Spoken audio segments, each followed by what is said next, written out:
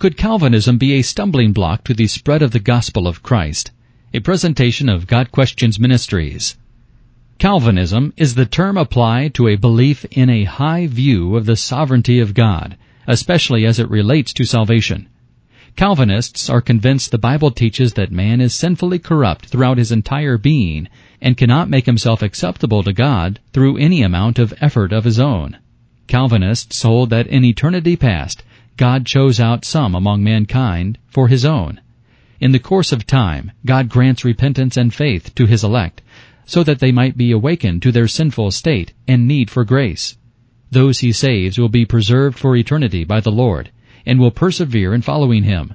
That is, if they truly belong to Him, they cannot and will not ever fall away, because He keeps them secure. The point which causes some to believe that evangelism is not important is that of limited atonement. This point of Calvinism teaches that Christ died only for the elect. The theological argument offered is, if Christ in fact died for every single human in world history, then no one would go to hell, since their sins are already paid for.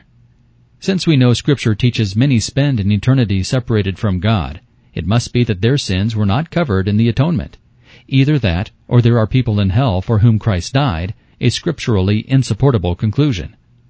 Some may say, Christ paid for the sins of everyone, but it's up to each person to decide for and accept Him.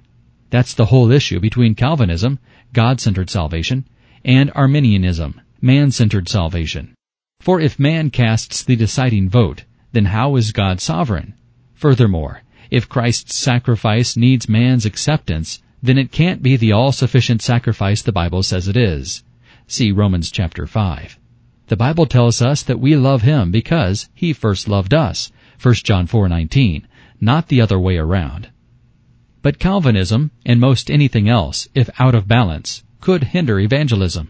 The hypothetical argument raised against Calvinism is this: since God chose His own in eternity past, and since He grants repentance and faith needed in order to come to Him, and since all He has chosen will, in fact, come to Him, John 6 verse 37, and all who come to Him are eternally secure, then it follows that man isn't involved in salvation. But this is the wrong conclusion. Man is very much involved. God ordains the end, the salvation of lost man. But God also ordains the means to the end, evangelism. God could have ordained any number of ways to communicate salvation. He has given a revelation of Himself in creation and conscience, Romans chapters 1 and 2. But He has specifically chosen to communicate the gospel message through believers sharing the message of salvation, Romans 10 verses 9 through 17. So, whether one is a Calvinist or not, evangelism is the responsibility of all believers. Historically, Calvinism not only did not diminish the Calvinists' burden for souls, it purified it. The Calvinists were among the greatest evangelists in the history of the Church, motivated by love for their Lord and Savior, who chose them and saved them before the foundation of the world, Ephesians 1 verse 4. Before we truly understand the sovereignty of God and salvation, we often think the burden is on us to produce decisions for Christ. We act as if a person's salvation is dependent on us. So when we share the gospel and it is rejected, we somehow think we failed to talk that person into believing, and that we need a more clever or polished presentation of the plan of salvation. We may be tempted to water down the gospel next time in order to get the desired response.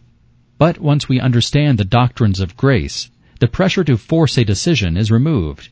Now we witness because we want to be faithful to our dear Lord.